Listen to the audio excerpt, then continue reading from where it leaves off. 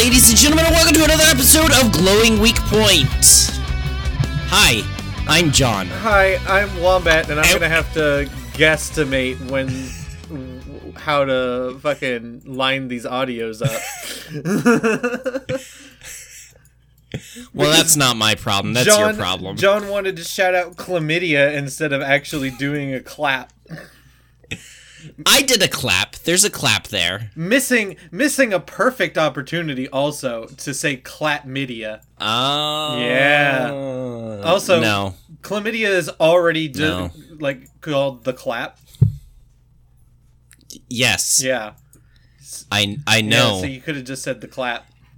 The clap. I did the first time, but you didn't hear it or acknowledge it, or you just failed. So the next time I just said chlamydia. Oh, I see. I thought you were... I don't know what I thought you said. You know? Yeah. You're all over the place tonight. Hey, so this is Glowing Weak Point, the show where we talk about video games and stuffs. Yeah. John, and before we go anywhere, I need to talk to you about something. Oh, is this a business meeting? No, it's not. Oh, damn. This is about a recommendation you've made in the past about anime. Right? So okay. So yeah. You made the recommendation to watch Taisho Otome Fairy Tail, which by the way is a miserable name to have to say to anybody. That's just It's a mouthful and I hate it. But it's a really sweet anime, and I like it a lot. It's good romance, good period piece romance. But John, it did the romance anime original sin, and you know what that is. Okay. No, because I don't watch romance anime. Okay, you know this trope though. It's when the male character gets into some like suspicious circumstance that is really nothing with another female character, and then just does not say anything to his partner. Hey, here's we're not especially relationshiply inclined here. I'm not gonna say that either of us are particularly paramours and awesome at relationships, but here's the number one rule in any relationship: talk. Yeah. Talk. About everything. All the things. Discuss them. Just everything's always on the table. If something happens, just talk. Just say something. Yeah. It'll make your life infinitely more livable. Just talk to your significant other. If a woman steals into your bedroom in the middle of the night and thieves away with your wallet and the only birthday present you've ever received in your life, just tell your girlfriend. You can just tell her that. Talk. Yeah. Instead of making her think that you have a mistress that came in on your birthday after she had done everything for you that day. And really, the whole rest of your life also. Yeah. Like, just tell her. Just say, hey. Yeah. A woman from the town stole my wallet. It was that easy. I hated that. I hated that whole situation. It lasted like fucking 3 episodes. Like across 3 episodes. It was the length of like 2 episodes. It was the end of one episode, the whole of the next episode, and the start of a third episode. Anything that could still be around was resolved in the start of the third episode. Yeah. But it was still, it was too long. It was too long because it didn't need to happen in the first place. I hated that. Yeah, no, I will agree with that. It was not a great arc. No. It did at least, it started an arc that is more interesting, where he starts to like teach the children in the town. But there were ways... There were ways that they could have gotten to that point without using this fucking cheap bullshit. Yeah. Anyway, John, what's your glowing weak point? Oof. I started making bentos this week. Okay. And they're super tasty. All right. And they're pretty. And they're healthier. Because there's actually, like, vegetables and stuff in them. I like a good bento. I haven't had a bento in a very long time. Yep. I'm trying to get, like, a proper bento box for Christmas. Don't know if that'll happen. And if it doesn't, I'll just purchase it for myself. I try not to make large purchases the month before Christmas. Yeah. Because then my family hates me when I do that. Because that's normally how I live, is I go, I want this thing. Okay, I'm a frickin' adult. I'll get this thing because I want it. Right. And then it comes time for gift giving seasons, and people are like, "What do you want?" And I'm like, "I don't know. I already got myself everything." But yeah, I've been. Oh, go. No, you go. But I've been using basically like Tupperware and making stuff in there. So did some octopus wieners. With I saw some that. rice and onigiri. Yeah, it was very tasty. And then I made some minchi katsu, which is a minced meat cutlet. Delicious. Okay. And then I was going to make today some koroke, the croquettes, meat and potato, right? Deep fried.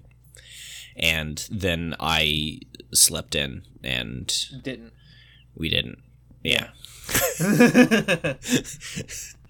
But I've been enjoying it. It's a little bit of an art to get all the colors in and to keep the some things separate but other things mixed in and making it pretty while also a balanced meal. It's fun. Okay, that's good. Yeah. What about you? What was your glowing weak point? Okay. Let's see. my glowing weak point is that I need to stop saying so much. No, I think that's what you're looking forward to for next week, not your glowing weak point. I just picked up a pair of glasses from my eye doctor, and they okay. They're glasses. That's nice. Yeah. My prescription didn't actually change much, if at all. So it's really just like I haven't had a new pair of glasses in 2 years. I should get a new pair of glasses. Yeah. Yeah. That was really all it was. Did I have any other glowing weak point that is more significant? Probably not. At least one that wasn't game related. Probably not. Okay. Yeah. Cool. Yeah, I mean, if that's what you got, that's what you got. Speaking of games, I guess I could. Oh. I've actually I've got a question this week. We don't always do this micro segment. You've been leaving it off recently. Yeah. Well, that's because I'm exhausted constantly. But I have a question for you. We've kind of paused the light novel segment, but are you reading anything right now? You got any cool things you're reading? Fun stories? I've paused my reading for a moment, just because, like, I don't know. I've been having a bad time at work recently, and when I go on break, I don't want to then read. It's like, yeah, I get that. And then I go home and I don't want to read at home either, so I've just been paused on reading. But I do have 2 books. Okay. Like, I've been reading the second Discworld book. I'm like halfway through it. And then I've got lined up the 3rd So I'm a Spider, So What novel. Like, that's going to be my next personal reading light novel. Okay. Yeah. And then I've also got the 11th, That Time I Got Reincarnated as a Slime novel for afterwards. Gotcha. Oh, you got several lined up. And in December, the 14th Infinite Dendrogram novel comes out. So, yeah, got good shit coming. Those are all series that I'm like, they actually get me hype, you know? Well, speaking about things that are coming, and thus reasons why I'm reading, I've been chugging through the Witcher books. So I finished the first and second books and had a blast with them, and I'm about a quarter of the way through the third one, which has no real bearing on the actual story of The Witcher, but it just kind of fills out the world, which I like. It's the Silmarillion of Witcher novels. No. Because the Silmarillion is the story. This is more like, and The Witcher fucked off to Nowhere's Land for a while and did these other things that have no bearing on his future, or... Oh, it's a filler arc. Yeah. It's basically. the Skypia arc from One Piece. They fuck off into the sky for a while and do some bullshit, and then promptly forget most everything that happens up there. Yeah. So, but it fills out his character a little. It introduces you to some characters that are dead by the start of the series. Right. But, with The Witcher coming out soon, I mean, it's got to be soon, because it was December that it's supposed to come out. Wait, what's coming out? Oh, the second season of The Witcher? Yeah. I'm not sure I ever finished the first season, so I haven't been keeping up with that. December 17th. So it's fantastic. You really should watch it. I mean, it did prove that Henry Cavill can actually act, and he was just given a bad script with the Superman movies. With everything he had done so far. Yeah. Because wasn't he also in? He was in one of the Mission Impossible movies.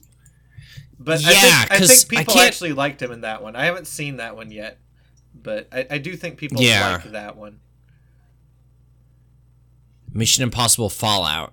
Is that the one where I can't remember if he was supposed to take over for Tom Cruise and they just ripped it from him? No, that was the one with Jeremy Renner.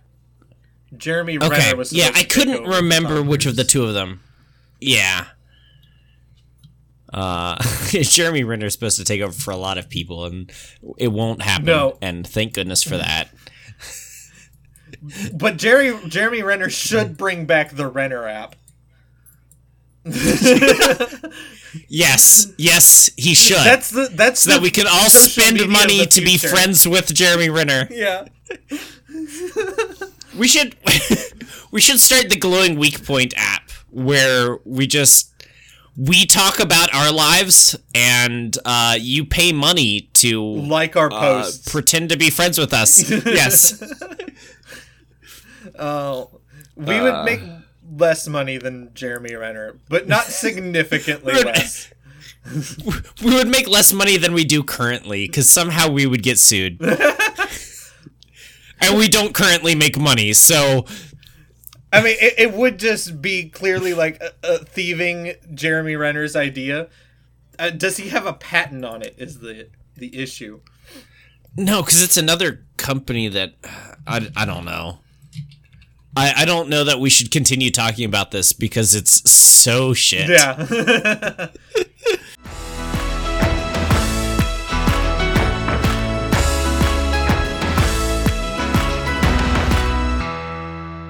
Anyways, as you tried to segue to earlier, right. we play games on this podcast, or not on the pod.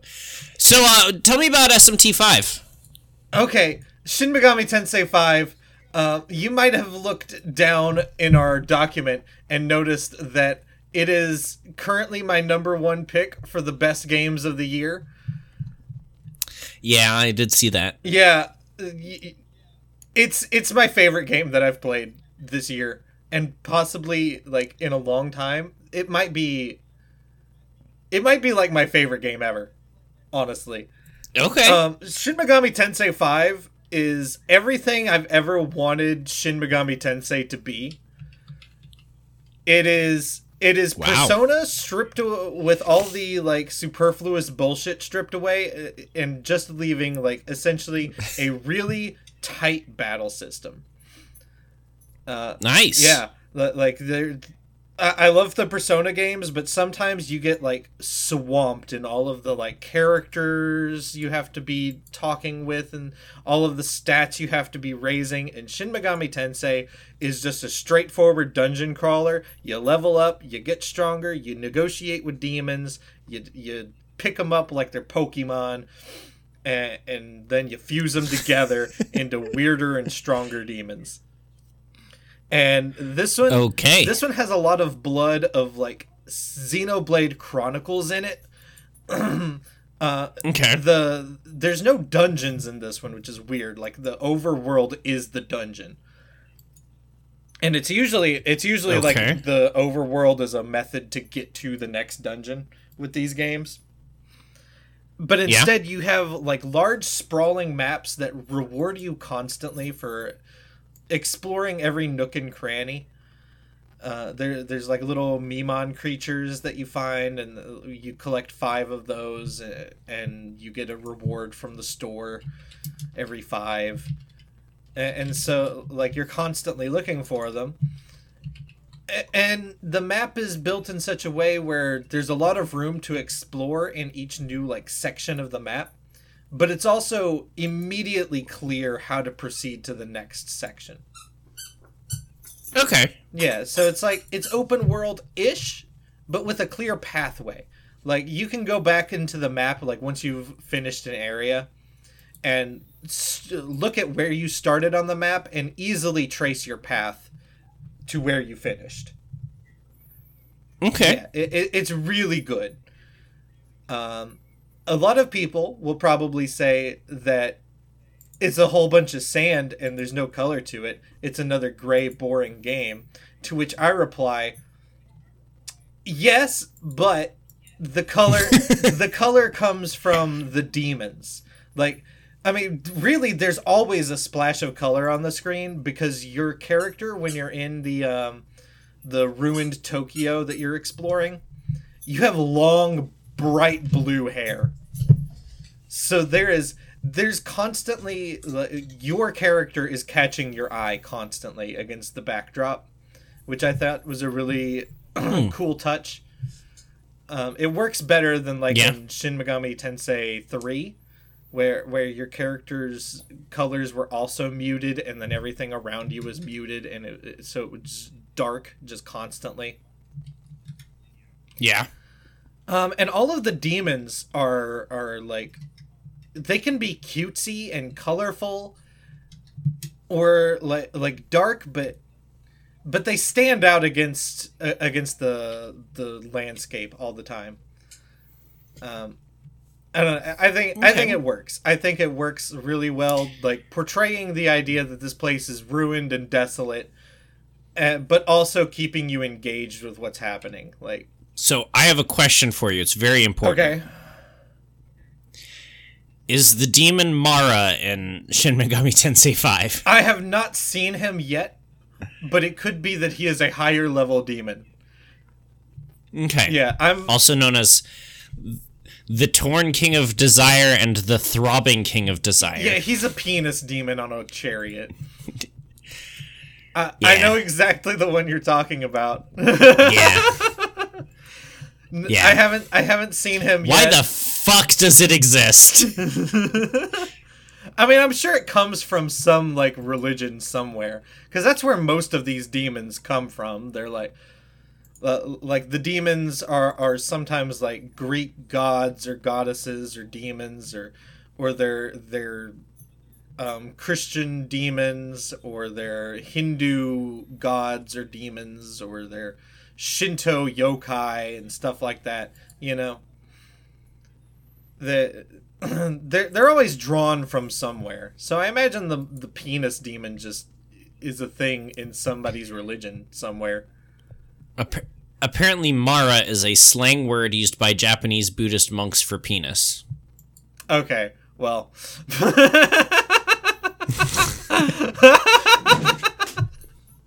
Great.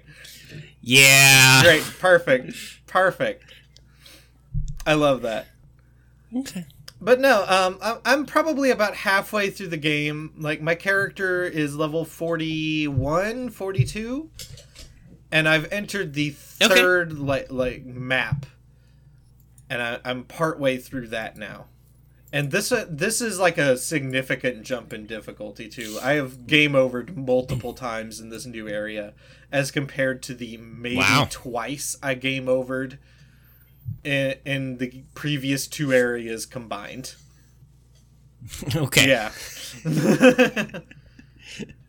So I'm trying to figure myself out in this new area right now.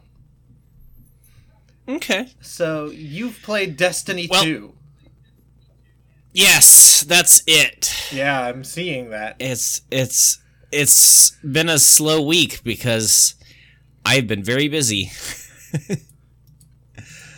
And the worst part is I've been super busy, and thinking back over what I've done, I can't pick anything in particular. Right. It's just I was always busy. I was doing something, and it accomplished nothing, but I was doing it. Yeah. Yeah. Which it's frustrating. Tell me about it. Because I wish I could at least say, like, oh yeah, I accomplished this with my life, but I didn't. That's how I feel about my work week. And honestly, that continues into Destiny, because I did a lot of things and accomplished none of them. Oh. Since the last time I was working on getting the Grandmaster done for the Proving Grounds again. One of the ones that we did 2 seasons ago at the beginning of this show. And it was one of the ones that was really, really hard, but we managed to get it done. But now the meta's completely changed, and it's a lot harder to do. Oh, no. And we didn't succeed. We're gonna have to wait for it to come back around again, because we couldn't get it done. Well, shit. We're close to getting it, but we just didn't have enough time to do it.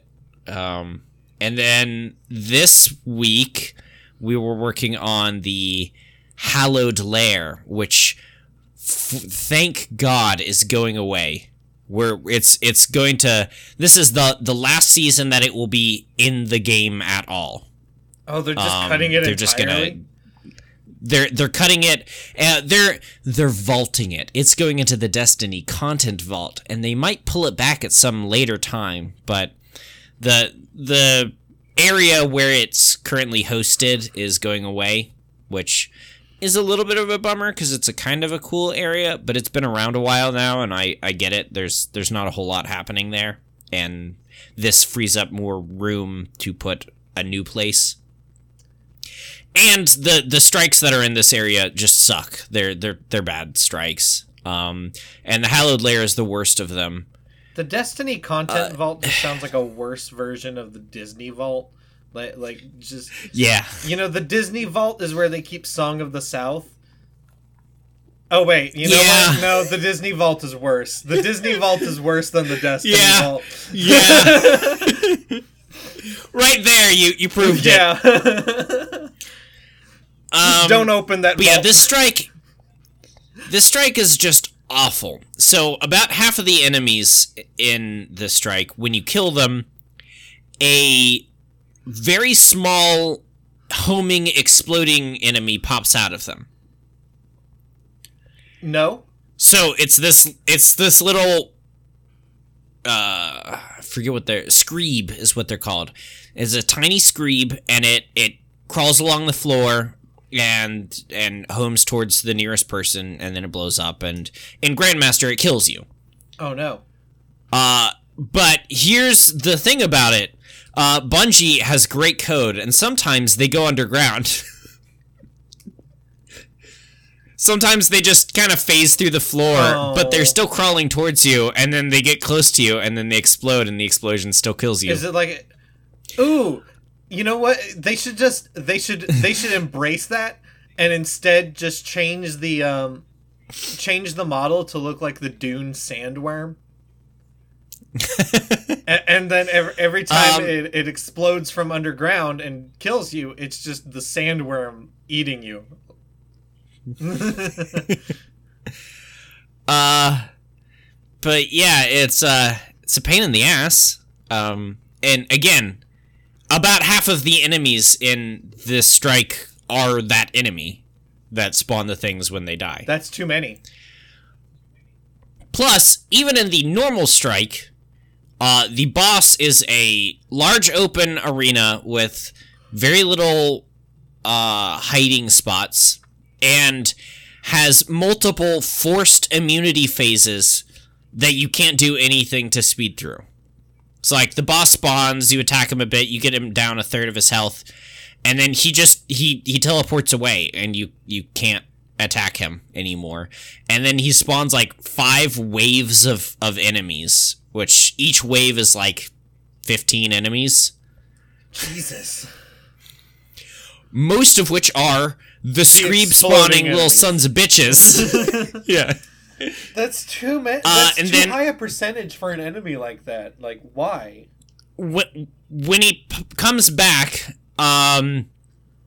he can take a little bit of damage before he goes immune again, and this time he tethers you, drags you up into the air, and starts dragging you towards him. Meanwhile, there are lots of enemies around, because he keeps spawning waves of enemies while he's doing this. And you have to damage him to, like, break his shield, which will drop you out of the tether. And then you can do a little bit more damage. And then he does it again. Again, still spawning waves of enemies. And you shoot him enough, and then he teleports away again. And then you get to do all of that again, because there's another 5 waves of enemies, followed by... And, like, 2 mini-bosses show up during that time. And then he comes back... Also, he's got 2 attacks. One is a laser beam that instantly kills you. And the other one is he, like, waves his staff in the air, and a massive area of the arena, this big circle, that probably, if he could cast 6 of them, would cover every single spot of ground on the area of the terrain with overlap. And if you get inside the circle, you get electrocuted and basically die. So what you're telling me is that they removed an awful piece of content from the game. Yes, that's what they're going to do. But if we want Conquer, we still have to get it this time. Ugh. But this will be the last time we have to do it. We got really close. We're almost there, but it goes away today. So we're not gonna get to do it this time. So we're gonna have to wait until it comes around again, just like the other time. Okay. And then the other thing I've been working on is I've been trying to get Dredge in Gambit, and I played like 20 plus matches this week. I'm sure somebody knows what that means, but I'm not one. It's one of the titles. Okay. I'm trying to gild the Gambit title. Again. And I've been doing that this week, and Kristen's actually played on my account as well, just because she likes it more. And I'm 5 wins away from getting it, but like I haven't even accomplished that. So just a whole lot of nothing happening in my life, except for work and hating myself. Yeah. Tell me about Edge of Eternity. Okay, Edge of Eternity is the JRPG that I was playing prior to Shin Megami Tensei coming out. And I promptly dropped it as soon as I got to play as my long-haired blue boy. Edge of Eternity is a game that I've had in my Steam library for probably since it entered early access. And I've played it for like 30 minutes, like 3 years ago. And it didn't work on my computer like at all back then. Whether or not that was the game's optimization or the shittiness of my computer, I don't know. probably both, if we're looking at the current version of the game, which runs better, but still has some kind of like laggy issues. Still has some like textures pop in late, stuff like that. But it's a fun enough game. Like you explore a field that honestly has a lot of like Kingdoms of Amalur in it. Like there's a big open field, and you're constantly picking up like crafting resources that you're never going to use, stuff like that. Okay. And I don't know, it's fun enough, but the prologue was more interesting to me than when the game proper actually started. Oof. So the prologue opens, and it's like there's these 5 characters, and they're all members of like the same like military unit. And the premise of the game is you're fighting this like spacefaring civilization that has backstabbed your planet. Like they used to help you, and now they're trying to kill you. And like there's a little conversation between the 5 of them at the start where like they get their mail, and the main character sees that his mom is sick with the corruption. And they're like, you should go and see her. And he's like, well, our commanding officer's never going to let me do that. And they're like, you should still go see her. And he's like, that's desertion. and then there's a big earthquake, and they run outside, and the spaceships are attacking them. And then there's another big earthquake, and one of the characters is already dead because he gets crushed by a boulder. And then you fight a big mech, and the big mech has a sequence in the middle of the fight where he murders the mage character. And then there's only 3 of you left, and you're continuing on, and then your best friend character type, he falls down with the corruption, and he turns against you, and you have to kill him. And then it's just you and the romantic interest character. And as you're about to reach your destination, which is where they're like holding a ritual that is supposed to like do some magic to fight against the enemy. The gate for that won't close, and so she has to stay outside to break the chain and get murdered by an. So basically, it just ends up with just you. And then so all of them are dead, and then you watch the summoning ritual take place, and all of the people partaking in the summoning ritual die. But then it's still not enough life for the gem that is doing the thing. And so the gem decides to take your life too. But you smash the crystal. And like that's like one of the last hopes for your world to survive is the power coming from that crystal. But you smash it so that you can survive. And, like, that's so cool. That's such a cool opening to a fucking game. I was so hyped. And then it's just, like, a normal adventuring bullshit from that point on. Yeah. Yeah. So, tell me about the mechanics of this game, because it looks like an open world sort of adventure-y sort of thing, like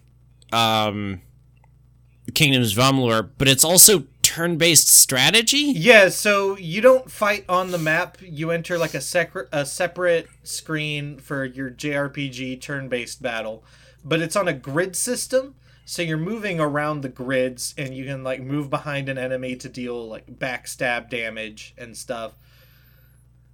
You can only attack melee, and you can only melee attack enemies that are on a grid close to you. But if you're like a mage character, then you can attack from like multiple grids away, usually like 2 grids. Okay. Yeah, it's got like some strategy elements to it, but they're very light. It's mostly just a turn-based system. Okay. Yeah. Like, it's good enough for what it is, which is like an indie JRPG. Yeah. Like, I mean, it's really good. Actually, I'll say, for an indie JRPG. But it's... I'll probably go back to it at some point. But it's not Shin Megami Tensei 5. Yeah, it's not. It doesn't hold my attention the same way Shin Megami Tensei does, but I will go back to it probably once I'm done. Before we move on, I'm going to give a quick fire update on the 3 games that I talked about in the last episode, which was interesting because I hadn't played them yet. Tell me about Harvest Moon first. I want to know what you thought about it. It was trash. I hate it. Why the fuck would you play that game? It's horrible. Harvest Moon's about fucking your wife, and that game you can't because you don't have one. Nope. Final Fantasy Adventure is Zelda. It's just Zelda. Yeah. But somehow less interesting. Yeah. I mean, it's really like they took the first Zelda game and just put it on the Game Boy. Yep, sorry, the Of Mana series. Your later games are better. Well, not too late, though. Once you hit Dawn of Mana, things go back to being shit. Yeah. However, the best game that I played was actually Game Boy Wars. Okay. And that's bizarre, because it's an intelligent systems game. But you love those. And... yeah, right. You do. It was like, yeah, but shut up. It was the only game that I think it was the only game this season of playing that the retro rehash, which is where I play through these old games. It was one of the only games that I actually beat a level on. Oh, wow. And this is an intelligent systems game, so that took an hour. Yeah, you're not the quickest. Yeah, of those. But like, was just kept having a blast and making it and like doing it. Yeah, whatever. I mean, it's Advance Wars. It was fun. It's just Advance Wars. Like people like Advance Wars, right? Yeah. Well, I mean, Advance Wars is multiple after Game Boy Wars. Sure, but still, it's the same concept. But yeah, it was delightful. And I was thinking of someone else. I was thinking of our friend Raynar. He takes like 2 hours on any Fire Emblem map. Oh no. No. It's amazing. But yeah, no. I did the proper way of playing any Wars game, which was to mech spam. Mech spam? Mech spam is always the best way to play. You mech spam until you can earn enough money to tank spam, and then you just tank spam.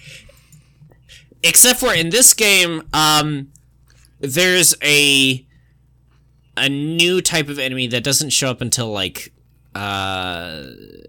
Advance Wars DS, whatever the DS is. I think they just started calling it Advance Wars Dual Strike after the first Advance Wars. Yeah. Advance Wars Dual Strike, and the Dual Strike stands for DS. Nintendo DS, yeah. But it's one of the few games that has this. It's basically just a cannon that has one round and one fuel, so you can move it one space, but then you can't move it back or anything unless you go and refuel it or resupply it or whatever. But you basically just build it onto a city and leave it on the city, and it's got like twice the range of every other artillery, and it one-shots most things. So there was a map that had a line. It was a capital at one end, a capital at the other, and then a line of cities connecting them all. And so basically you just, you travel down the path, you capture every city, and then you fight it out capturing the enemy's cities as they try and capture yours. But since they're these cities all connected, you can buy a cannon at the farthest one away, fire until you can't move can't hit anything anymore, and then you just move it along the cities because each time it refuels and resupplies on the city. So you just move this train of artillery down, and it was very fun. That's great. But anyways, I did not expect the Intelligent Systems game to be the best one of those. You knew it deep down, though. You knew it. I mean, I had already told you. Game facts.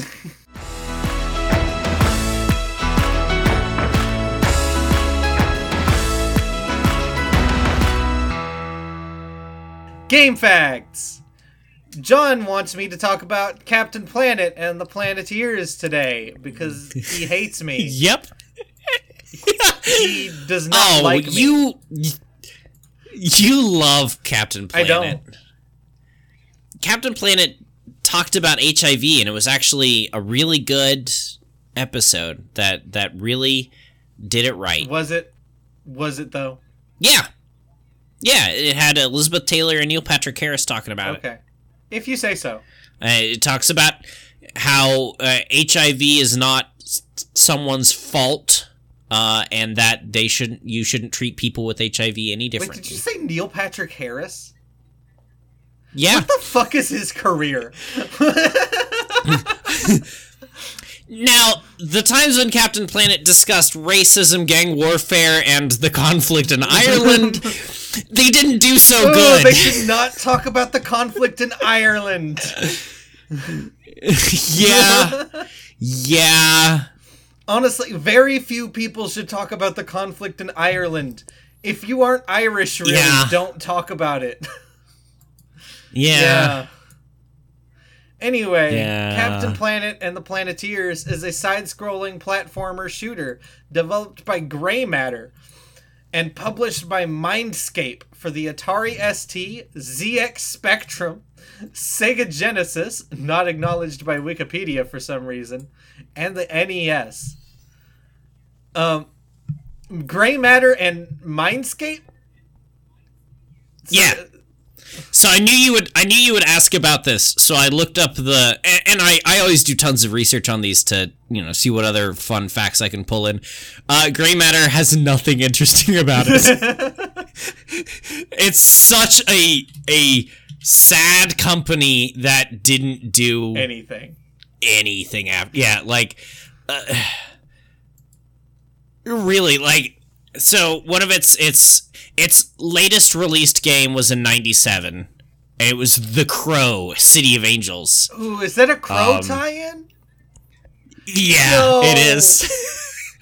Yeah, Ash Corvin. Oh no. See, I think I have an opinion not a lot of people have, which is that they should have just dropped The Crow as soon as Brandon Lee died on set. The movie just shouldn't have been released, and there definitely shouldn't be tie-in games for The Crow, the movie.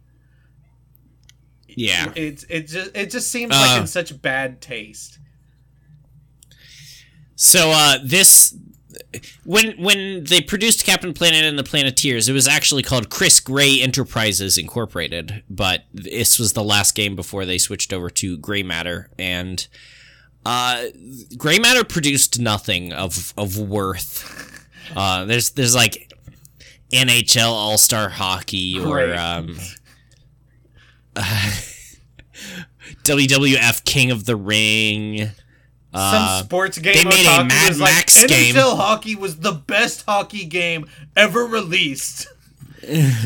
Yeah, well, shut the fuck up. Nobody cares.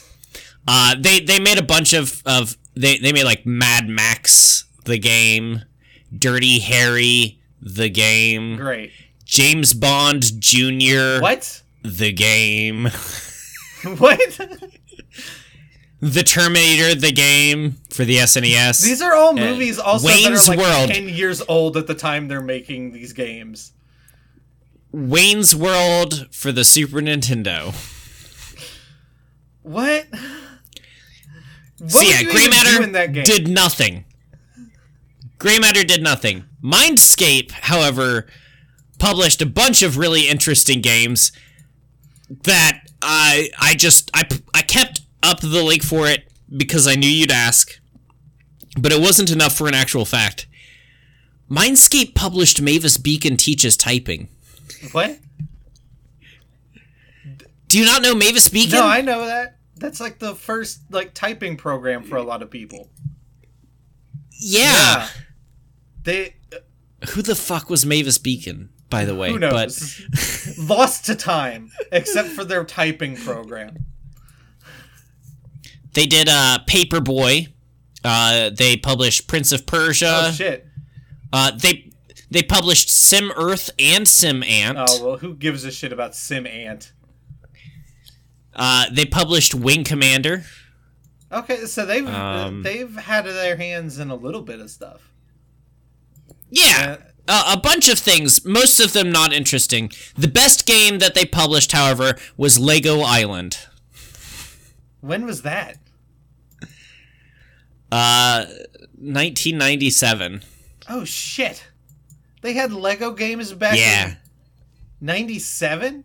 Did you not play Lego Island? Lego Island is the shit, especially since they wrote Lego pun-based songs for the jukebox in there that are actually fantastic. Listen, Lego games don't exist to me prior to Star Wars. Yeah. Lego Star Wars is where it starts. This is a very different game to Lego Star Wars.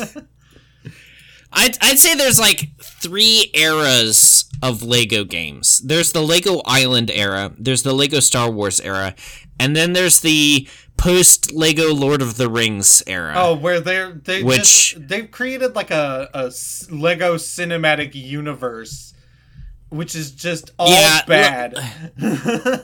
Lego Lord of the Rings started a trend it's similar to Lego Star Wars. It's got the same mechanics, but they somehow they just botched it.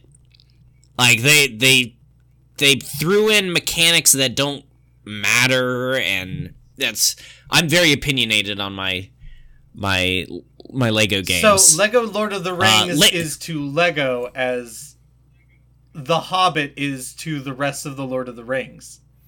Yes.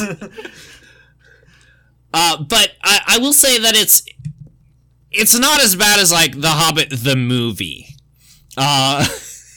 That would be. Well, that's what I meant. With the movie version of The Hobbit. No. I'll say it's just as bad as the book, which is bad. I like the book. Well, you're wrong. The worst Lego game that I have played was Lego The Force Awakens. Oh, I've heard of that one. Yeah, so it's instead of creating stages based on the movie, they're like fleshing out the movie to the point where like nothing is ever happening. Yeah, and generally in Lego you can like explore and do things and stuff, and there's these little asides that give you things. Lego The Force Awakens is a linear game. It is completely linear, and the controls are bad. No, they're just bad. What they should have done is just waited. Like, wait until you can make a version of the game that's all 3 movies. Although, maybe not the third one. Or just don't. Maybe wait until all 3 come out and realize that nobody likes them, and move along. The Force Awakens is a fine Star Wars movie. The Last Jedi... You're right. The Force Awakens is a really good A New Hope repeat. Yes. It didn't add anything new. Except for that sick Kylo Ren lightsaber with the fucking energy beams out the side. Come on. It's just gonna hurt yourself. The Force Awakens is like Star Wars. We don't know how to make it now, but we know how it used to be made, so we're gonna do that and then try and follow the rule of cool as much as possible. And then The Last Jedi is like, I have ideas for what Star Wars can be, and some of them don't work, but some of them really work very well. Yeah, honestly, of the three, the second one is my favorite. And I know, like, the third one makes the second one bad. Yeah. The third and the second one kind of makes the first one bad, but it's like the second one tried anything. Yes. Whereas the first one didn't try at all. It mostly just and the third one isn't actually a movie. Yeah, like the first one is aping what was good about previous movies. The second one is saying like, okay, but we can do better than that. We can do things new and different. And then the third one is like, no, how dare you! Yeah. Palpatine again! Eat it! Eat Palpatine again! Somehow, Palpatine has returned. How did that get past the writing block? Anyways, we need to move on. Yeah, we do. Oh, yeah. I do want to mention, Wikipedia says that there are 3 different versions of this game, and it does not acknowledge the Sega Genesis one at all. I didn't know that there was a Sega Genesis one until, like, half an hour to an hour into looking things up for this game. Amazing. But it's there. Like, it's a full game. I don't know. Yeah, and just as a reminder, since we went off on a little Lego Star Wars tangent, we're still talking about Captain Planet and the Planeteers. Every single one of those games is completely different. The Atari ST version, another console I've never heard of, has 5 stages, one for each Planeteer, wherein you use the Planeteer's ring power to clean up pollution, or you use their vehicle to rescue animals. After completing all stages, you get a 6th and final stage where you play as Captain Planet and defeat a random eco-villain. This one is actually possibly the prettiest of them, and I was surprised, because it's on an Atari. I don't think of the Atari ST as being a pretty game console, but the graphics were stellar. The ZX Spectrum version, another, again, console I've never heard of, has only 3 stages, where you play as Captain Planet stopping various eco-villains' dastardly plans. Man, you get 3 less stages here. You only get half a game. Yeah, also this one looks the worst. Well, it's on a ZX Spectrum, like... Bad! It looks ugly. What the fuck is this console? I mean, it's a computer. Oh, okay. It's a type of computer. Like a Commodore 64 type kind of thing going on? Yeah. Okay. The Sega Genesis version has 5 stages. The first 4 controlling a randomly chosen Planeteer as they navigate a platforming maze, and then defeat an eco-villain, and culminating in a final stage wherein you play as Captain Planet and fight an extended boss battle. The NES version has 5 levels, each divided into... I don't know why I said 5 as if that was new. They all have 5 fucking stages except for the ZX Spectrum. Well, technically the Atari has 6, because you get the final boss stage. So does the Sega Genesis. It has a boss stage at the end, too. Yeah. This one doesn't, though. Oh... The NES version has 5 levels, each divided into 2 sections. The first involves a Planeteer piloting their eco-vehicle to an enemy base, followed by the second where you control Captain Planet fighting his way to and beating an eco-villain. The eco-villains in Captain Planet and the Planeteers all have on-the-nose names, including Hoggish Greedly, Verminous Scum, with 2 M's, Luton Plunder, and many others. However, one that might be better known in the gaming world is Duke Nukem. Yep. Duke Nukem is an eco-villain. We knew that Duke Nukem was a villain, though, so it's not that far off. Yeah, he's been a piece of shit for a while now. Yeah. Duke Nukem is the piece of shit who gets away with being a piece of shit because they did, like, one good thing in their life. Yeah. For a while, when the developers of the Duke Nukem games were making them, they changed the name to Duke Nukem. It's K-U-M, Duke Nukem. But they quickly changed it back when they found out DIC hadn't copyrighted the name. DIC?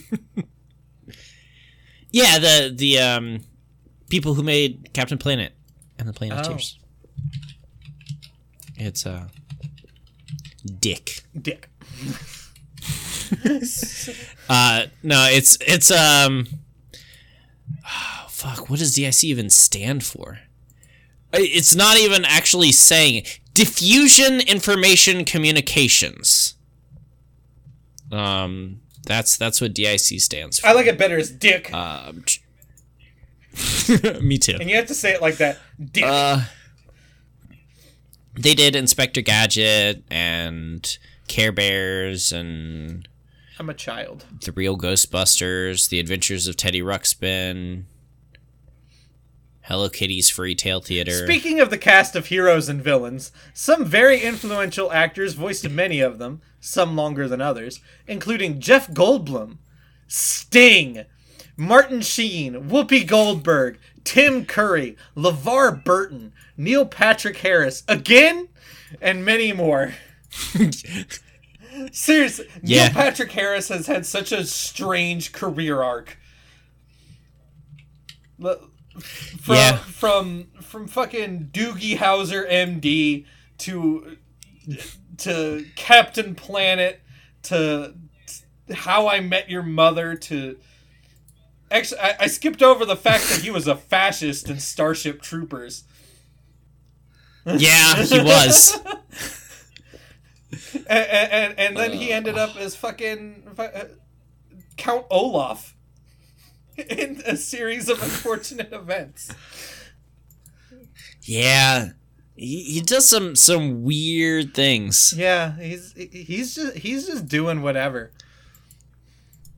But it's just ridiculous thinking like all of those people in here, and there really is like a bunch more that I just didn't have room to put. LeVar Burton was in the entirety of the show, the beginning to the end. Did he play a character? Yeah, Kwame, one of the main Planeteers. Oh shit, really? Yeah, he possesses the power of Earth, and he hails from Africa. Okay. I can't say anything to that. Further, speaking of LeVar Burton, he performed the intro for the show for the first 5 out of 6 seasons. In the 6th season, the intro changed to a spoken word rap, and the show died. Yes. It's bad. Yeah, I mean, there was a period of time where every opening to a cartoon had to be a rap, and it was never good. Yeah. Except for... No, it wasn't. It was... American Dragon Jake Long had a rap intro, didn't it? I don't know. I'm pretty sure it did. I'm unfamiliar with that. Both of the intros to the 2 seasons of American Dragon Jake Long are very good. Okay. Even further, speaking of music on the show, a lot of the heroic background theme songs for Captain Planet were taken from an older show with a more heroic man, Captain N. But if you're thinking that Kevin Keane, the game master himself, is the more heroic man in this instance, you are sorely mistaken. Simon Belmont? For there exists in Captain N a true superhero.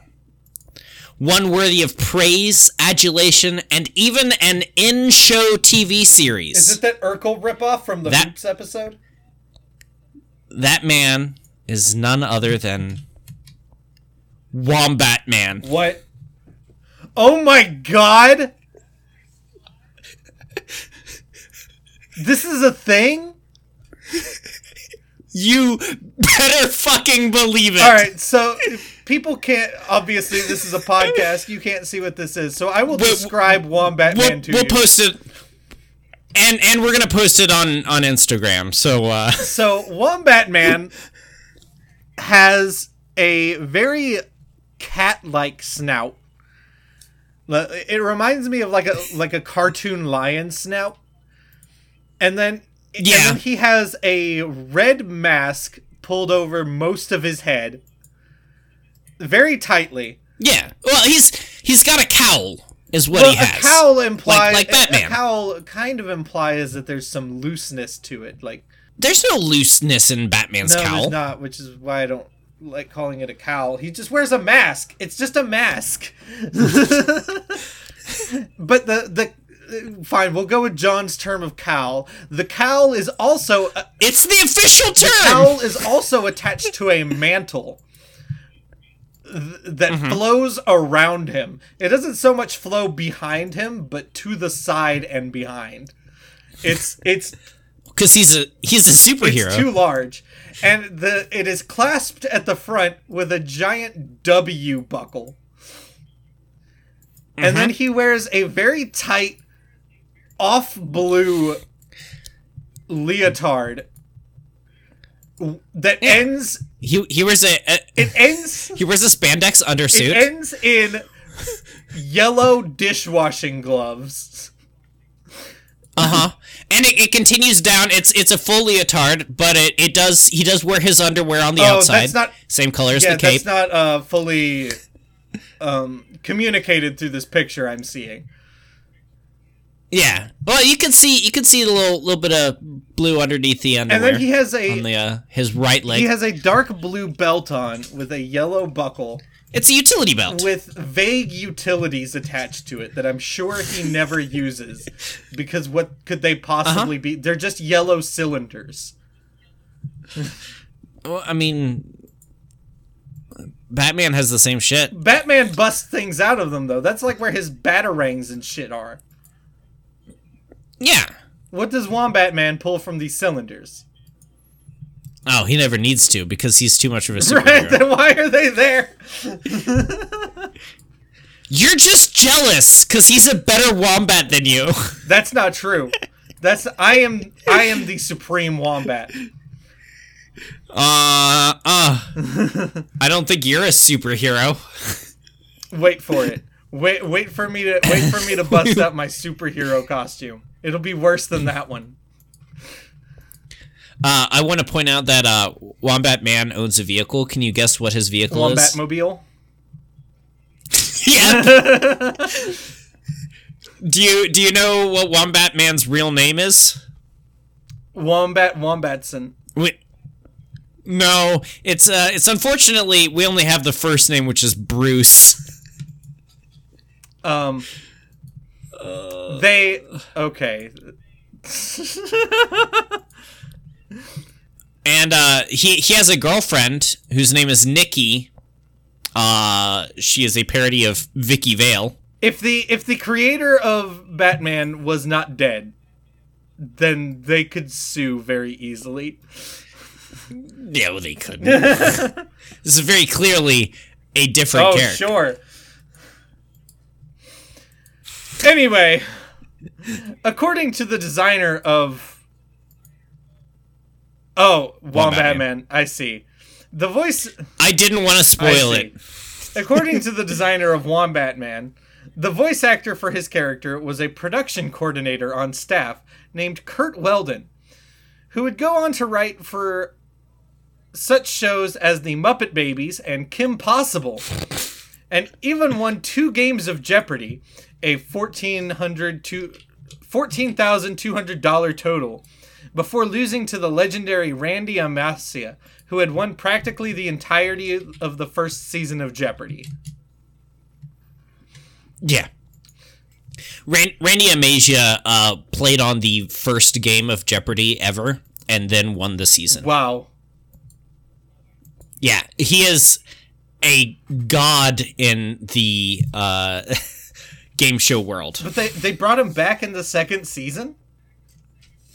Yeah, well, I mean, they do that shit all the time. They have, like, the champions face off against each other and stuff. Yeah, he wanted to come back in. It was, like, halfway through the second season, and he came in and he won several games, and then he left. Randy Amasia has also played on, like, 30 other game shows, a lot of which no longer exist. He's a professional game show contestant. Yes, he was, until he died in 2010. That's but like, there was a time in history when you could be a professional game show contestant. You just follow the same person from fucking Jeopardy to Whammy to Family Feud to the Newlyweds. He was on Whammy. Of course he was on Whammy. To a half dozen other shows that existed for a season and then never again. Yeah. Mm-hmm. But honestly, Kurt Weldon, good job. I mean, also he wrote for Kim Possible. I don't think I could win 2 games of Jeopardy. Like, yeah. Kim Possible is my favorite cartoon ever. He also produced all the movies for Kim Possible. Ooh, those are good movies. Yeah, he was the producer on this. Nice. I'm glad I learned about him. Kurt Weldon. Add him to the heroes that we discover. Yes. Yeah. What is our list at right now? We've got Kurt Weldon. We've got Yoshio Kiya. Yoshio Kiya. Yeah. We got Wombat Man. I mean, that's roped in with Kurt Weldon.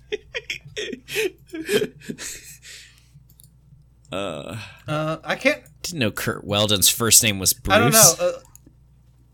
I feel like Yoshio Kiya is the only hero that's really stuck out after all this time. Yeah. And the only villains, the only villains that still remain in my mind are Toru Iwatani and Koji Igarashi. Yeah. Yeah. Fuck Pac-Man and Castlevania, man. Fuck them.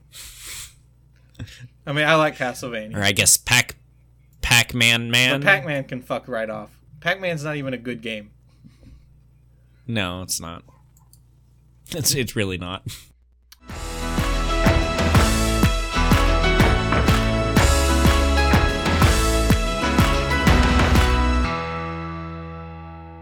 Anyway, what are we talking about this week, John? Well, you decided. I did decide. I mean, it's gonna be Activision. It's kind of, we love talking about Activision. Fuck it's kind of a thing where it's like, if we don't talk about them, then we're being negligent, I feel like. I mean, we're not really a news show, but I understand what you're trying to say here is like, if you have a voice, you should use it. Otherwise, you're not. Yeah. Being a good member of society. And things like the Activision thing has been going on for a few months now, just kind of in the background of all of our minds.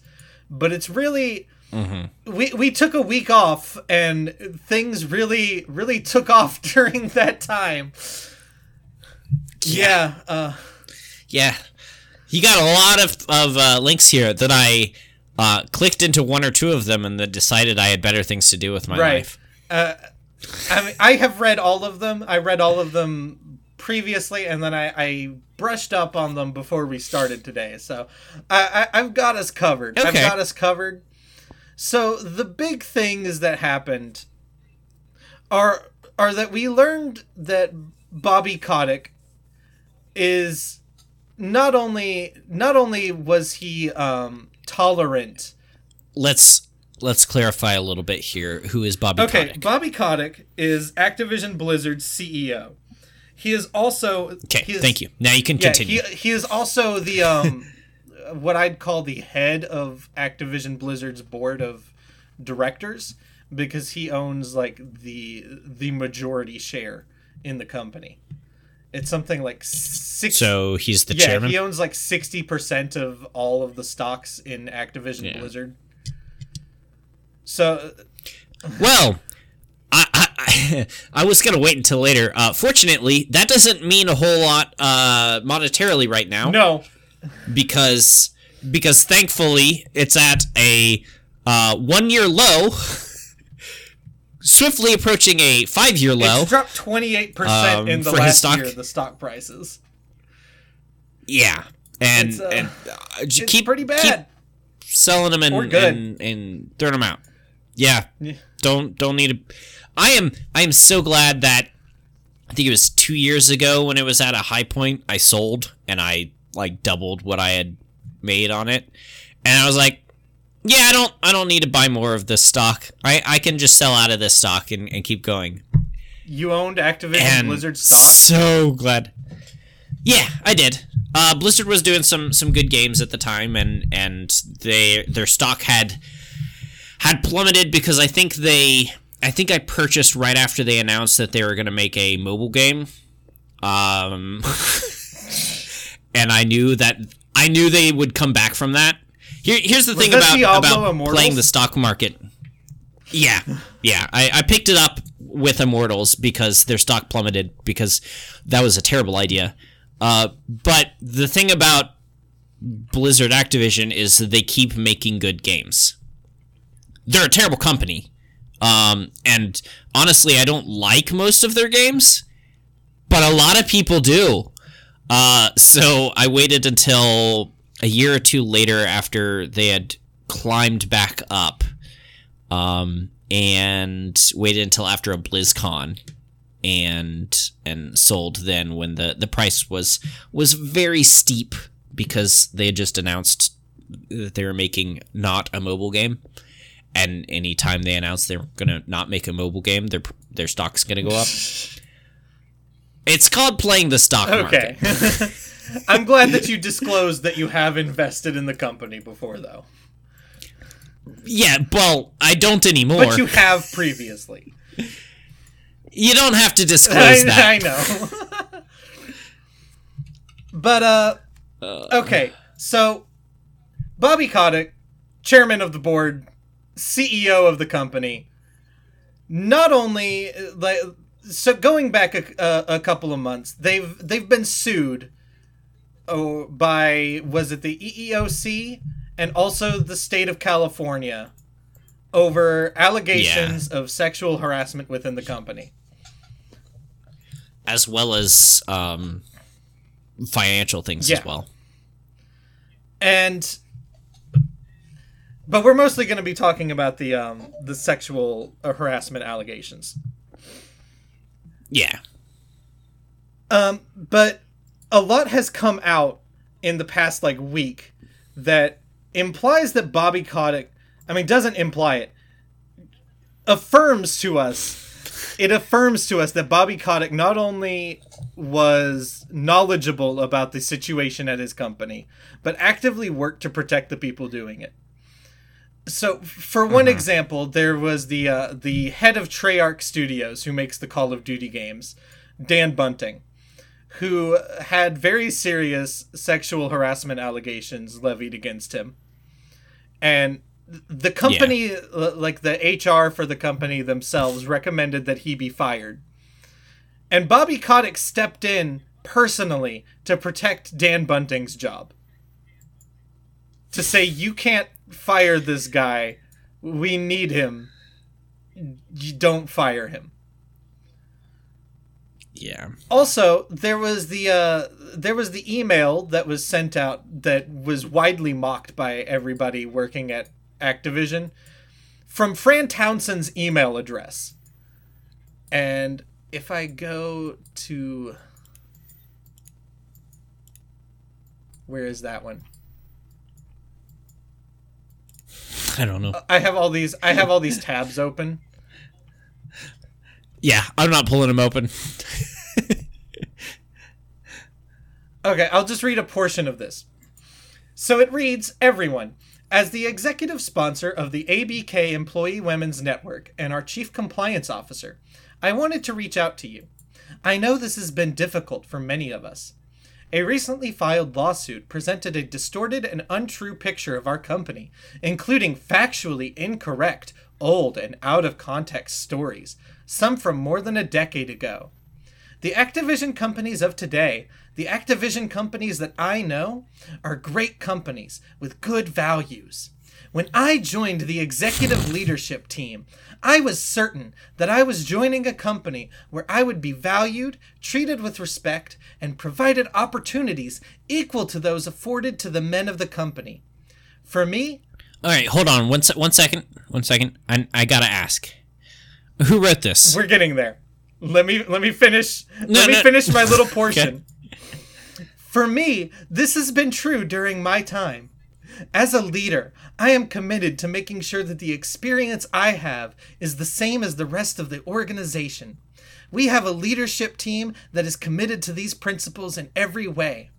I am proud to be part of a company that takes a hard-line approach to inappropriate or hostile work environments and sexual harassment issues. Now, you might notice that is written in the first person, clearly calls out that Fran Townsend is the chief compliance officer, and points out provided opportunities equal to those afforded to the men of the company. Now, this would imply that Fran Townsend, noted torture abuse apologist, is the one writing this email, which is already not a good look. Yeah. And Bobby Kotick himself had noted it or criticized it for being tone deaf in the past. Yeah. Now, John, who do you think wrote that email? Do you think it was Fran Townsend? No, I don't. That's why I was asking, is like, you were going to say Fran Townsend. I was like, all right, cool. Now, who actually wrote that is what I'm asking. Or do you think it was the man with 2 phone numbers in Jeffrey Epstein's little black book, Bobby Kotick? Yeah. It was Bobby Kotick. Yeah. Yeah. So,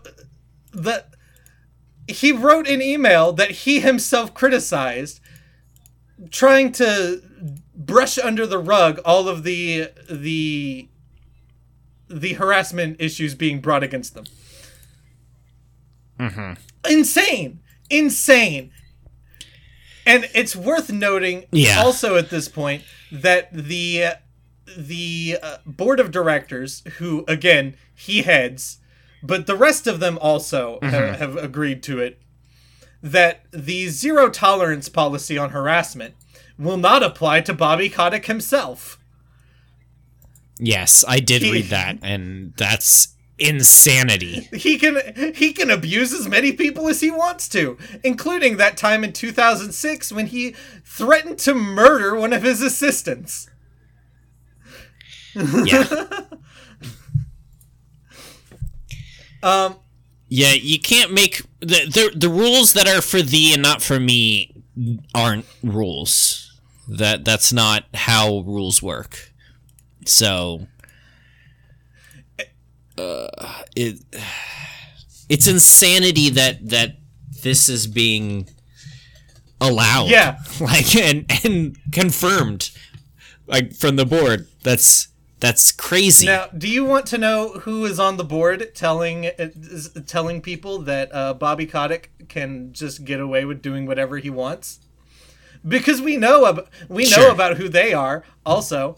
So first of all, there's Bobby Kotick, again, who has 2 phone numbers and an Activision email in Jeffrey Epstein's little black book.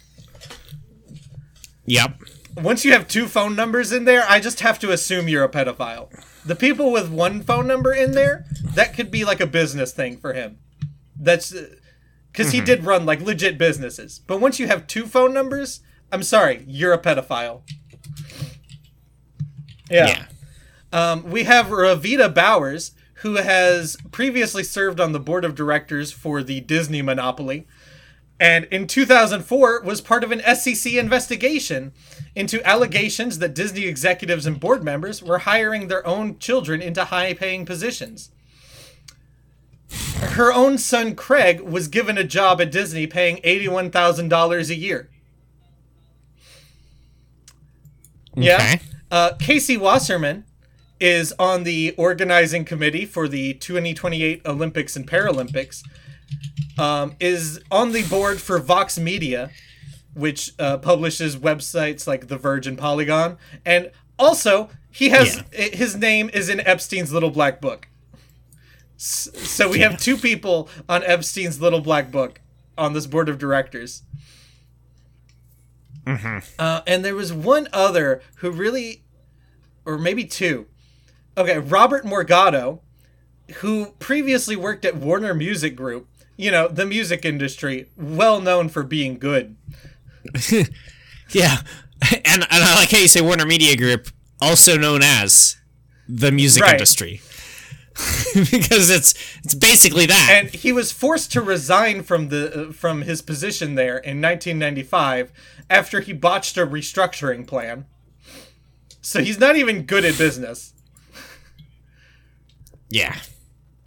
But he has money. And then so I'm getting most of this from Kotaku's Let's Meet the Board Members supporting besieged Activision CEO Bobby Kotick. And their last person here is Hendrik Hartong III. Formerly an Activision marketing guy, Hartong's day job involves running the private equity firm Brynwood Partners, which was founded by his dad. He has previously worked for Nestle, another company famous for not giving a shit what people think of them. Now, if you don't... Yeah, no, I don't like Nestle. If you don't know what Nestle's done, Nestle has murdered a whole bunch of children in the global south by essentially forcing poor women, poor mothers to use their formulas for their children. And their formulas are not up to standard. And no, this isn't formula that you and I can buy. This is lesser. Yeah, I mean, there's a whole lot to it, but essentially what they do. Additionally, like it's saying, hey, you need to use formula. Also, you live in a place where water isn't exactly clean, common, or clean, or usable, or wanted to put into your babies. Yeah, like use our formula. We're going to force all of the hospitals to introduce formula to your babies, which are then going to start the process of your body saying, oh, I don't need to produce breast milk. And then you'll be forced to use our formula. Yeah. And also, the directions for our formula are never written in a language that you can read. So you don't know how to make it properly. And also, you don't have access to clean drinking water to make this in the sterile way it's supposed to be. Mm-hmm. And I want to say that, like, there's nothing wrong with using formula. No. Formula is an amazing alternative to breastfeeding and supplement to breastfeeding. However, in a developing country where you don't really have clean water and you can't read the instructions, it's a death sentence. Having the water come from the mother, where the bad stuff can be factored out by the mother's ability to handle bad things. Yeah, breastfeeding is a much better choice. Yeah. So a guy involved with Nestle who's famous for doing that shit is also on their board of directors. Yeah, and that's the beginning of it. I mean, slavery, child labor, child trafficking, anti-union activities. The bad company. They purchase water and don't allow humans to use it. There was a statement at the time that and that's the chairman of Nestle has changed his statement, but back then said that water was not a human right. One of the biggest producers of non-recyclable plastics. You know that you're on the right side of history when you're arguing that water isn't a human right. Requires Ethiopia to pay back a debt during a severe famine. Price fixing chocolate. forced labor in Thai fishing, major deforestation things. Yeah, they're horrible shitbags. Yes. I do not purchase Nestle products at all. And while all this is happening at Activision Blizzard, we also learned that Jen O'Neill, who is the co-head of Blizzard currently, was not being paid equally to Mike Ibarra, who is her partner, her co-partner at Blizzard. Despite the fact that they had both gone to the company multiple times and asked for like pay parity, to be paid equally, they did not offer her an equal contract until after she resigned from the company. She's still there until the end of the year, but she's officially resigned, and then they said, okay, we'll pay you properly. And she also has her own like harassment complaints. She says, alleging that she was paid less than Ibarra while being tokenized, marginalized, and discriminated against. O'Neill tendered her resignation earlier this month, of November, shocking many employees who regarded her as a positive force within the company. When Mike and I were placed in the same co-lead role, we went into the role with our previous compensation, which was not equivalent. It remained that way for some time, well after we made multiple rejected requests to change it to parity, she wrote. So they're going to them together and saying, hey, pay us the same. And Activision is just like, no. Until she decides to resign and starts speaking out against the company, at which point they say, okay, we'll pay you properly.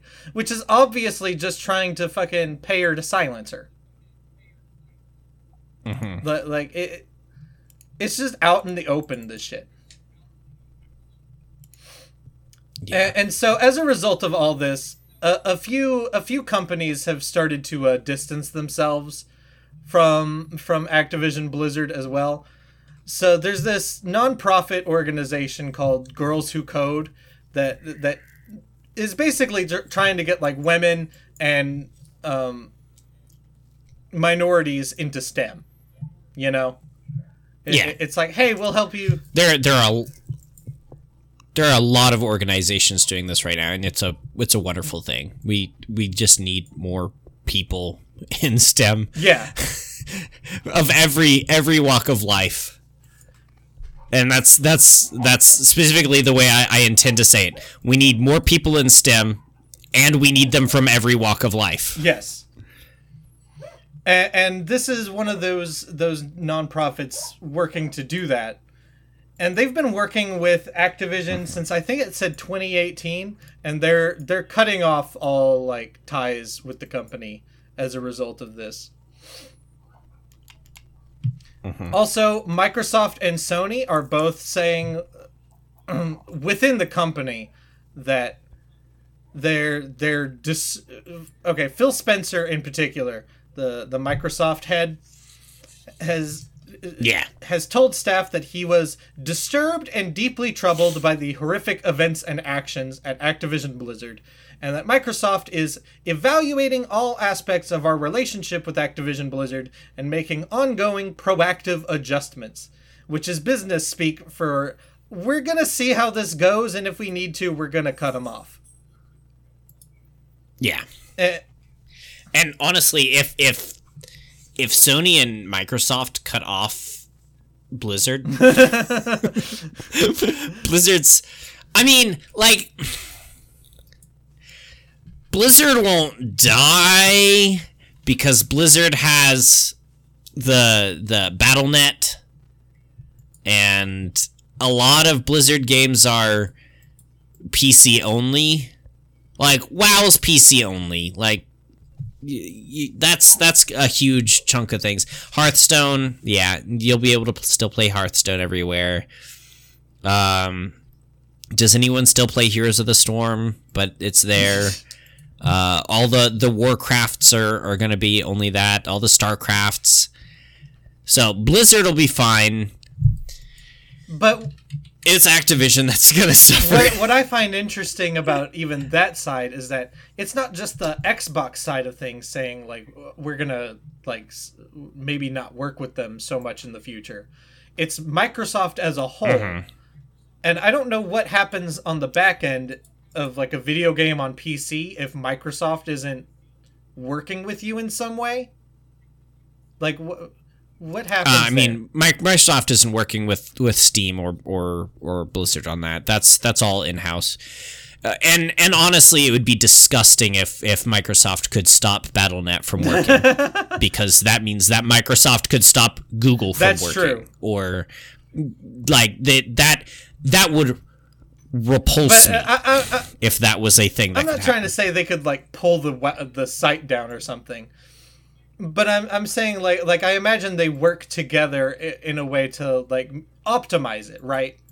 Nah. No? Nah. Okay. No. Not even. There's so many. Okay. No. I didn't know that. I thought that was an interesting idea, but Microsoft only works on the Windows operating system. They do not assist others with building things for that, because there's 8 trillion companies that produce programs for Windows. Like, it would be absurd for Windows to help every single developer make a product for their platform. True. No. Okay, that makes sense. Yeah. That was just something that crossed my mind. Yeah. Not a thing. And finally, I also wanted to bring up the petitions that are going on both within the company and without. So the ABK Workers Alliance, which is a group of Activision Blizzard employees that have formed in response to the mistreatment at the company, has a petition to basically asking for the removal of Bobby Kotick as CEO.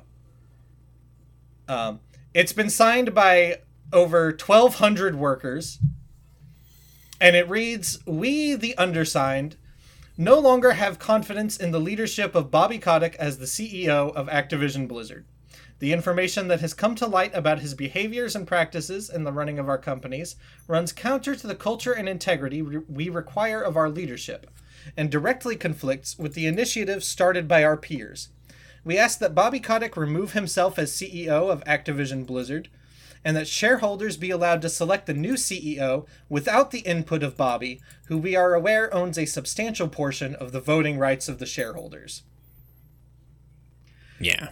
And 1,200 signatures is equivalent to about 12% of their total workforce, which is 12% of the workforce putting their name and like studio and where they work out in public for everyone to see, to say that Bobby Kotick needs to resign, which is like seriously dangerous to them. So yes, so 12% is like a lot. That's a lot of people putting their names on the line to say this needs to happen. Yeah. And they've also made a public petition that fans can sign that reads, "Bobby Kotick has proved that he does not care about his employees and that he is not fit to be the CEO of Activision Blizzard. This petition will not guarantee his removal, but it will show him that we are not okay with him blatantly ignoring the cries of his employees. Having a petition with Activision Blizzard consumer signatures should show him how much we think he is unfit for his position. He has taken advantage of his employees for years, and this petition is only a small stepping stone. It is absolutely horrendous that someone with such power looks past all the cries of help. This petition will show that he has had his time as CEO, and he clearly cannot do it well. He needs to be removed." At time of publication for Kotaku, this petition has been signed over 7,000 times. And it's currently been signed almost 25,000 times. Yeah, it's very close to that 25,000. Yeah, I signed it a while ago, so I haven't looked at it recently. Yeah, it's at, I mean, the number is actively growing, 24,780.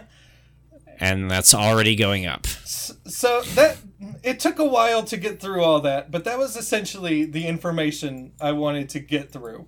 And then I wanted to... Mm-hmm. What are your thoughts at the end of the day, John?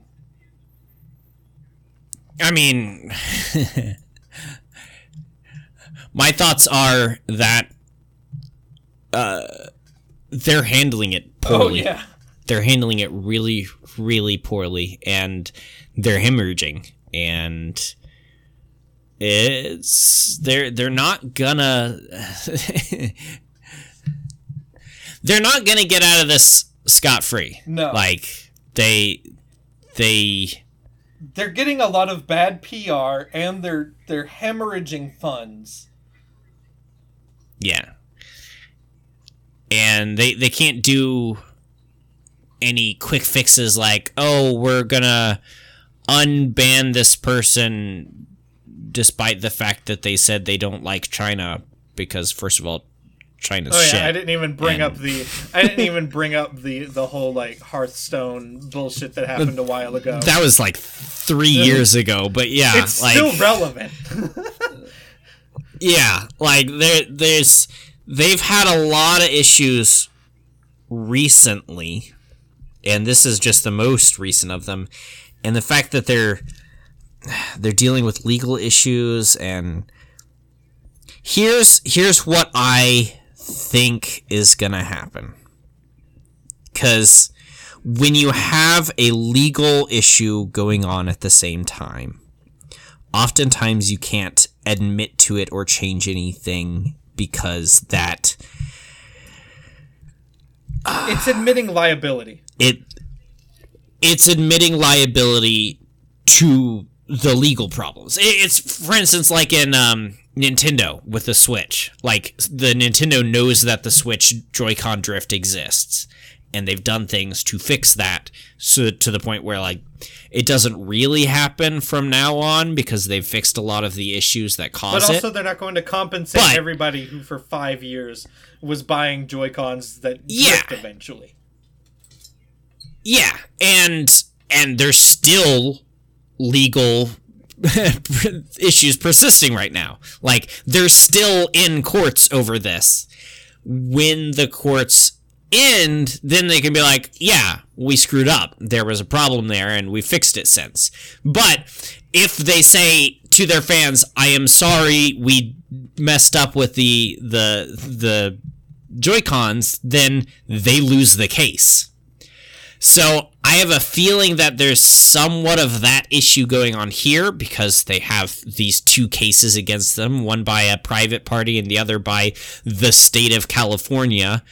And I imagine they're trying to hold out as long as possible to get through these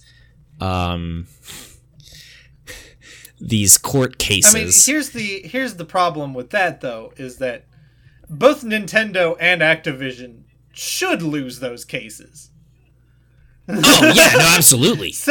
Absolutely, because, Nintendo did do a bad thing. It would just be good PR to say, hey, we fucked up, we're going to compensate you. You would gain more fans that way than you do by fighting to the death in court to not have to pay people for something you fucked up. Yeah. Yeah. It's just kind of like one option. Like, if they say that, oh, we did a bad thing, we're going to take accountability for that, they feel bad. And they don't want to do that. But if they fight it tooth and nail in court, everyone else feels bad about them.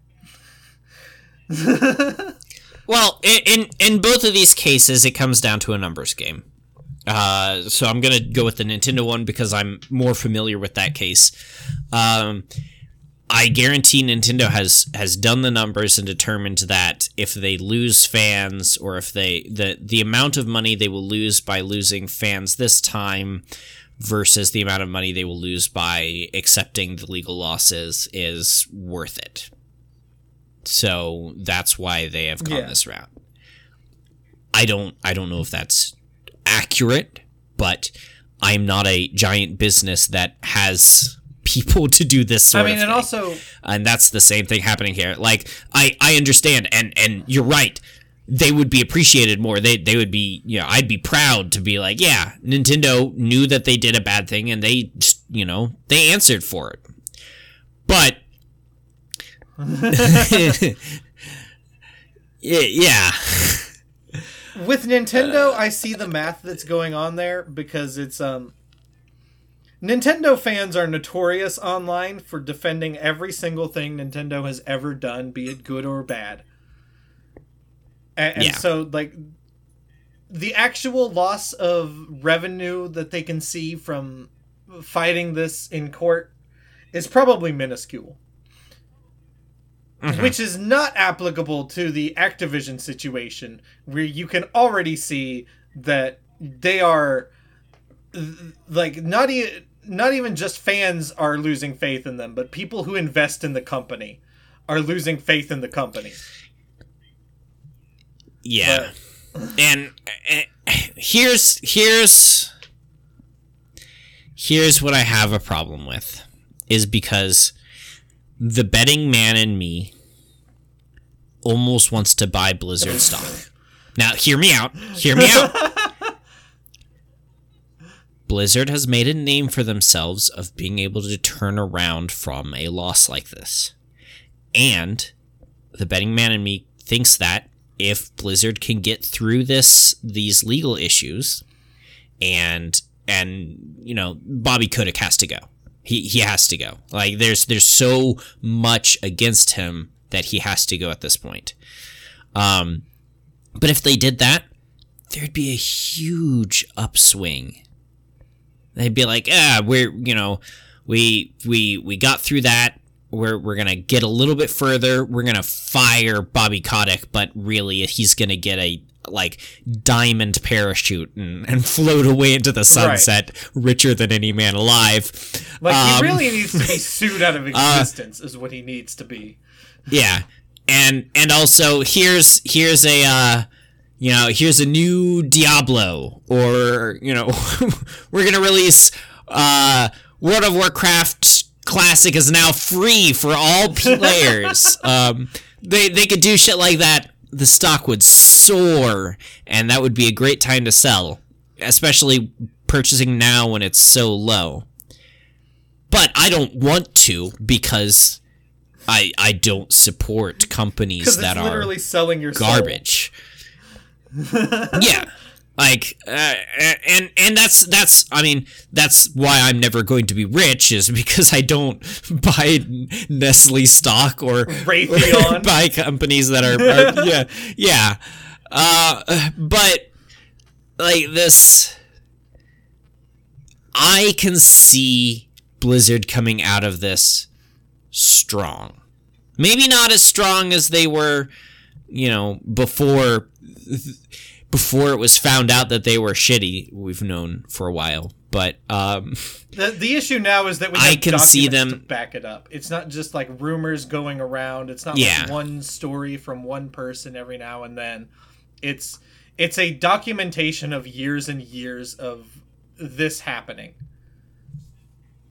Yeah, which is just hard to sweep under the rug. In the same way. Mm-hmm. Almost impossible. Yeah. So my stance on it is that as long as the board says that Bobby Kotick can still be CEO, then bankrupt Activision. Yeah, don't buy their games. Don't play their games. Don't give them any signifier of time spent on them or with them. Do not play their games. Do not buy them. Don't buy a fucking mount in World of Warcraft or what the fuck ever. Don't buy loot boxes in Overwatch. Don't play Call of Duty Warzone. Because the only way you can punish these people is monetarily. Because they're never going to they're never going to see the inside of a cell, even for fucking sexual assault and probable pedophilia. You know? Yeah. But you can make them poor as shit. Yeah. You can make them lose money like Nicolas fucking Cage does.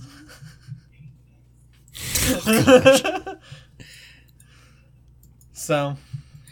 All right. Well, we got some housekeeping to do with this episode. The Captain Planet Wombat Man episode. We begin the countdown to the season's end. It's the holiday season, and we're working our way to the end of the season. Gonna wrap up big, but in this time we have a few things to mention. One, it's Thanksgiving next week, and next week we're going to have it's Thanksgiving this week. Series fact. Yeah. Well, yeah. It's Thanksgiving tomorrow as of the release of this. The week after, we're going to have a series facts, so you'll have that to look forward to. We're double recording, but weirdly, we're not double recording today because I'm not prepared and my life is hell. The holidays are rough. You're gonna have another series fact coming up after that. Not right away, but, around Christmas time. I think we said we would put it up the 22nd. Correct, yeah. It's coming out the 22nd. December. And December. And then the 29th of December, our final episode of the year, will be our best and worst list. Which we've already gotten started on. It might change depending on what we play between then and now, but we have working lists for both as of this moment. Yeah, we do. I'm pretty happy with mine. Pretty happy with where things lie on it. I'm happy with my best list. I'm conflicted about my worst. I get that. I wanted to move my least worst game a little bit higher up the worst list, but I figured I'd keep it there for right now. But yeah, as such, we have after this episode 2 regular episodes left before the end of the year. Is that true? The 8th and the 15th will be regular episodes. Yeah, dang, you're right. The rest are going to be series facts or the best and worst. Yep. Mm-hmm. And then... Dang. And then the season will change, and who knows what kind of crazy things we'll do come the start of the new year. Aside from apparently a light novel. Right. We're going to kick off strong on the 5th with a light novel. Yeah. All right. One more thing. What are you looking forward to for next week? Ooh. Or this week? You know what? I'm actually going to start playing my PS2 more. Going into next year, I really want to get closer to the games that I used to play. Because the PlayStation 2 is my favorite console ever, and I really haven't been busting it out as much as I would like to. So I've got a game. I've got a game already sitting over by it. It's called Primal, and I'm going to play Primal and see what it's all about. Yeah. Cool. What about you, John? What are you looking forward to?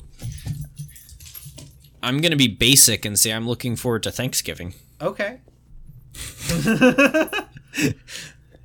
I mean, you can look forward to that too. Yeah, it's I do have Thursday off for Thanksgiving, so that's nice. Yeah, that is nice. As much as I hate my company, like they do some things right, and that's giving like Christmas and Thanksgiving as days off, paid days off. Yeah, the company I work for also, we're closed on Thanksgiving, which is good. Which it's also surprising considering we are a supermarket who sells food. Right. Usually those You'd think they'd stay open because they can eke out a tiny amount of money from people who forget things, but no, they're actually halfway decent. Halfway. Do they open at like 6 o'clock halfway, or some shit for Black Friday bullshit? Well, there's no Black Friday run. Friday is the fucking calmest day. You know, that was... I mean, because we pretty much just sell food. Like, who goes... That was actually very true of when I worked at Pizza Hut. Black Friday is the most boring day at a Pizza Hut. Like, who wants food the day after Thanksgiving? Like, you've got leftovers out the wazoo. Like, why are you gonna go shopping? Why are you gonna... Now, sadly, Thanksgiving, busy day at a Pizza Hut. Oh, yeah. Gross. I think Thanksgiving was a half day. We would be open until like 4, and the same with like Christmas Eve, and we got Christmas off at Pizza Hut. Okay. Shittier company than the one I worked at. All right. Now. Yeah. Well, thanks everyone for coming. Please rate, review, subscribe. Check all the links down below. Email us at glowingweakpointpodcast@gmail.com. Yeah, you can send us things you want to talk about. You know what? Send us some shade for Blizzard, because they're a check out company. Our Instagram, because I put up some pictures of me in a horrible, ugly jacket that I love. You can check that out. Also, check out my website, because I wrote some things. I did. You can go to my website and you can see a couple of like small essays I wrote about video games. I got a burst of inspiration and I wrote, I mean, sub 1,000 word articles, but just articles. The Dreamscaper and the Magic of Friendship. Not the Dreamscaper.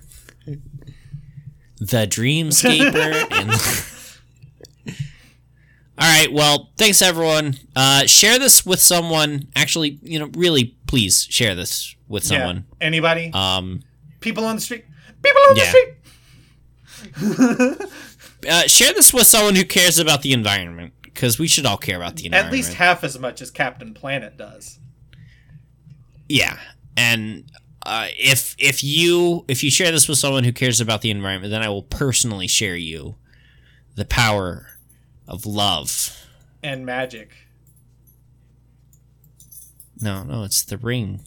Oh, or is it the power of love, like Huey Lewis? Bye. Bye.